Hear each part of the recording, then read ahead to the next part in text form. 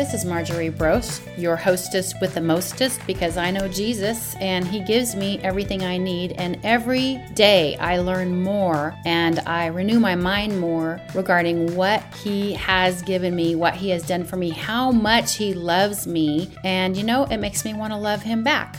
So today I am talking about how I overcame shyness, the fear of what people thought of me, and how I learned how to make friends. All throughout my growing up years, I was extremely shy. People would say, "Oh, she's so shy." I never say that to people anymore, knowing what it was like to be shy. It showed up mostly when I was in middle school. By the time I was in middle school, I was so quiet and withdrawn. I didn't trust myself to say anything that people would think was cool, so I just shut my mouth. I was quiet. And I remember saying something to someone in 8th grade, and the whole class looked at me and said, "Marjorie spoke. She talked." That's how bad it was. And really, I felt like I was living in a prison, especially as I went on into high school. I had a really good youth group. And I had some friends in the youth group that were guys who were just really easy to hang out with.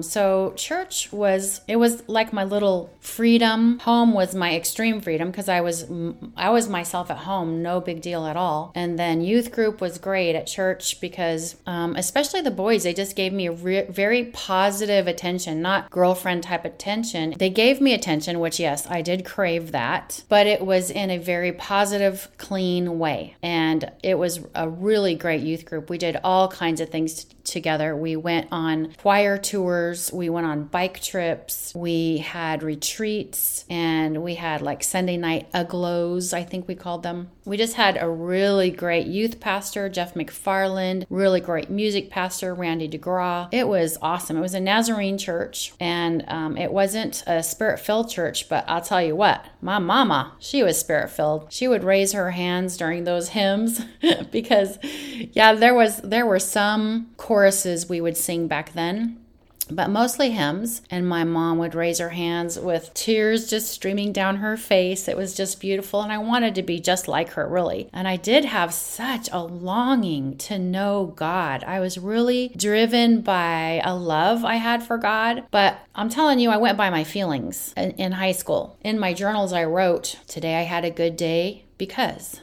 Today I had a bad day because." It wasn't based on the joy of the Lord. I had received Jesus as my Savior, but I just didn't know who I was very well from the Word of God. I wasn't Spirit-filled yet, which I told about in the first episode. For 2 years during high school, I had been seeking the baptism of the Holy Spirit. I just wanted to be like my mom, as I said. I wanted to pray in tongues. I wanted to pray exactly in God's will, and I knew that this gift, this supernatural gift, would allow me to do that. And so one time my family and we went on a vacation, and I had a whole seat to myself on the way home. The windows were down, we had no air conditioning, and it was noisy, so nobody could hear me talking to God. And I just said to Him, "Lord, I've been wanting this for 2 years. Why haven't I received it yet?" Because no one really knew how to lead me into the baptism of the Holy Spirit. My mom didn't really know how, and I didn't really know anybody else. I just listened to the Holy Spirit, and He said, "Just speak." And the way He said it was, these words came to my mind. I wasn't making them up. It wasn't me. It was Him who lived inside of me. He said, "Just speak." And I knew what He meant. He meant, speak this language you don't even know. And so I said, okay,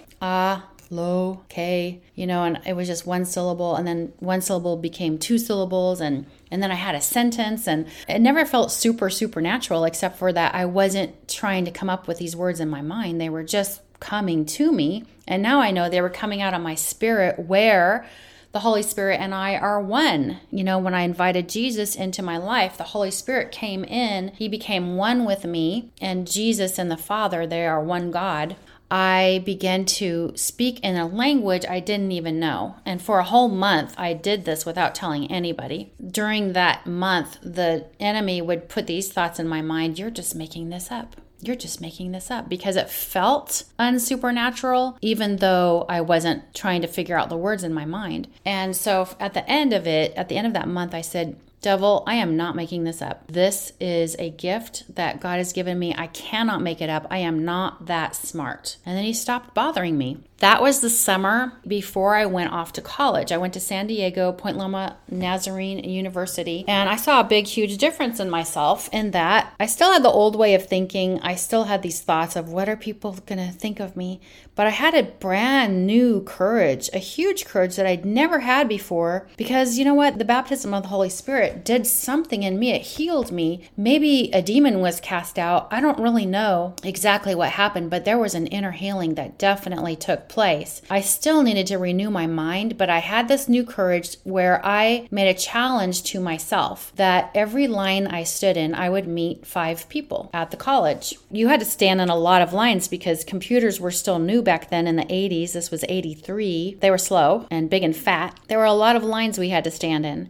So I made myself meet 5 people. Then I got a job at the cafeteria early in the morning. And so basically I saw every face and I got to know every face and pretty much every name at the college, 2,000 people. That's a pretty big feat. I found a really good church. The way that I found it is I didn't have a car to get off campus. I had a bike. And when I got on my bike, it would just feel like freedom to me. So I was looking for a church that brought a bus to the campus so I can get off campus at least once a week. And this church called Skyline Wesleyan had a van that came and picked up a bunch of kids. So I got on that van and I started going to this church called Skyline Wesleyan in Lemon Grove, California, which is just outside of San Diego. It was 20-30 minutes away. It felt really good to get off campus, I'm telling you. And it would have been even better if I would have found a family to take me home in the afternoon to their house and have a Sunday meal with them and then bring me back to the campus. That would have been even better. But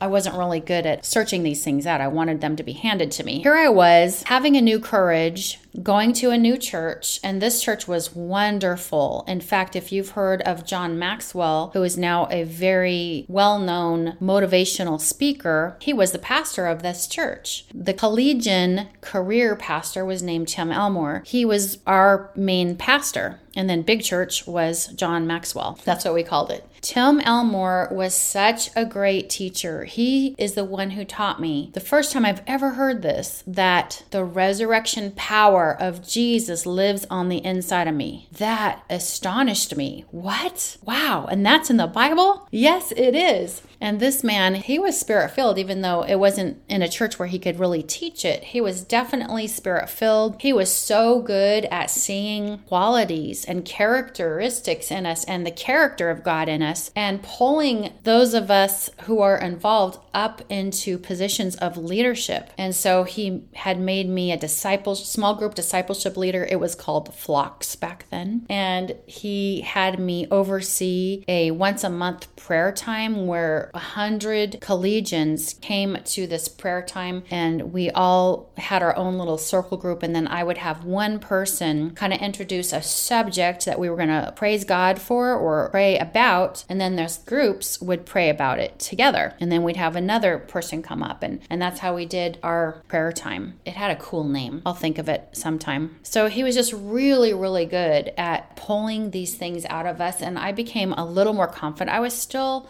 had a long way to go in renewing my mind, and I didn't know how to make friends. So I noticed this one time, I was at a meeting at Skyline Wesleyan. It was a social gathering, and I noticed 2 college students, girls, talking to each other, and they talked to each other the whole time. And here I was just getting to know how to talk to people. I was able to introduce myself to people. I was able to ask them a few questions about themselves, like, what is your major? Where are you from? But I didn't know how to get into a conversation that would last for 2 hours. And this intrigued me, and I wanted it. And so I asked the Lord, can you help me learn how to do that? And it's so interesting because he put this idea in my mind. It definitely wasn't me. This is how God speaks. When people say God spoke to me, it's mostly this way, and that always threw me off when people say God spoke to me. What are they saying? I mean, what they're saying is he gave me an idea. He gave me a thought. This thought came out of nowhere, or I got this thought while I was reading the word, or I got this thought when somebody else was speaking to me, or while I was listening to the radio, or while I was looking at nature. This thought came to me. It's got to come through a thought at some point. But the way God gets it there could be a variety of ways, but it's going to end up as a thought. So how did God speak to me? It was a thought came to me, and the Lord said to me through these thoughts, when you get into a conversation with somebody, ask them questions. Listen to their answers and ask them more questions based on their answer. You do not add anything about yourself to the conversation. So I did that, and I became a very good question asker. In fact, people at the end of our conversation would say, wow, I feel like I talked the whole time. And then I'd have to make them feel okay about that because I'm the one that was asking them lots of questions. So I just said, oh, it's okay. I loved it. I was just asking you a ton of questions. So that's okay. That's what I wanted. So he was teaching me what I thought was how to make friends. And he was teaching me how to make friends. But at the end, I guess I didn't actually realize this. I don't know when I realized this. Was it at the end or later? So I did this for 2 years, which is a very long time of not inserting your own stories or being able to let them know that you empathize because you've been through the same thing. And by the way, I'm not saying that's bad. That's actually a good thing. But the Lord was trying to teach me something. Because you see, as a shy girl, who was my mind on? Who am I thinking about when I'm quote unquote shy? I'm thinking about myself. Who am I thinking about when I'm worried about what other people think of me? Am I thinking about them? No, I'm really thinking about me. Here's what the Lord was doing.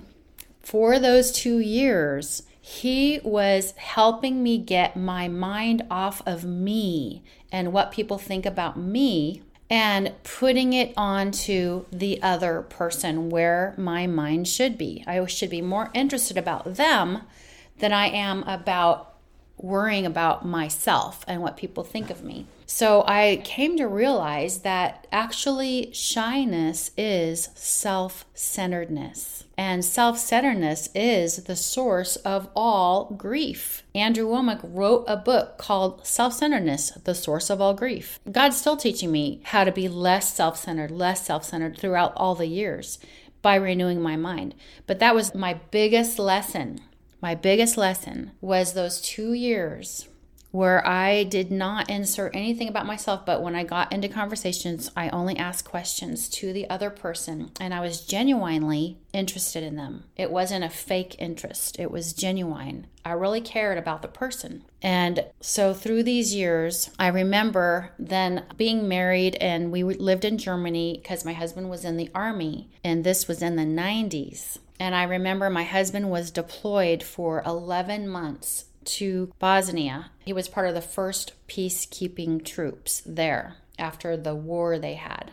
I believe they had a civil war. And I remember getting tapes. Back then it was tapes that Andrew Womack would send out. I would get free tapes because we didn't have a lot of money, and he would ship them through the military mail service to me. And I remember getting these tapes called Self-Centeredness, the Source of All Grief. And I thought to myself, oh, this would be really good if Glenn would listen to this. So I stuck those tapes in, and I'm listening as my kids are in bed and I'm cleaning the kitchen. And it was just jabbing me in the heart with everything he said, because I still had a self-centeredness that the Lord wanted to get rid of. And I just picked up that book again recently, and I started reading it again. And I can see how much I've grown, but I still have more to grow. I want self-centeredness out of my life forever, because a mature Christian is not going to be self-centered. My encouragement to you is, number one, it's not okay to be shy. It's not, because it's fear, and fear is not of the Lord.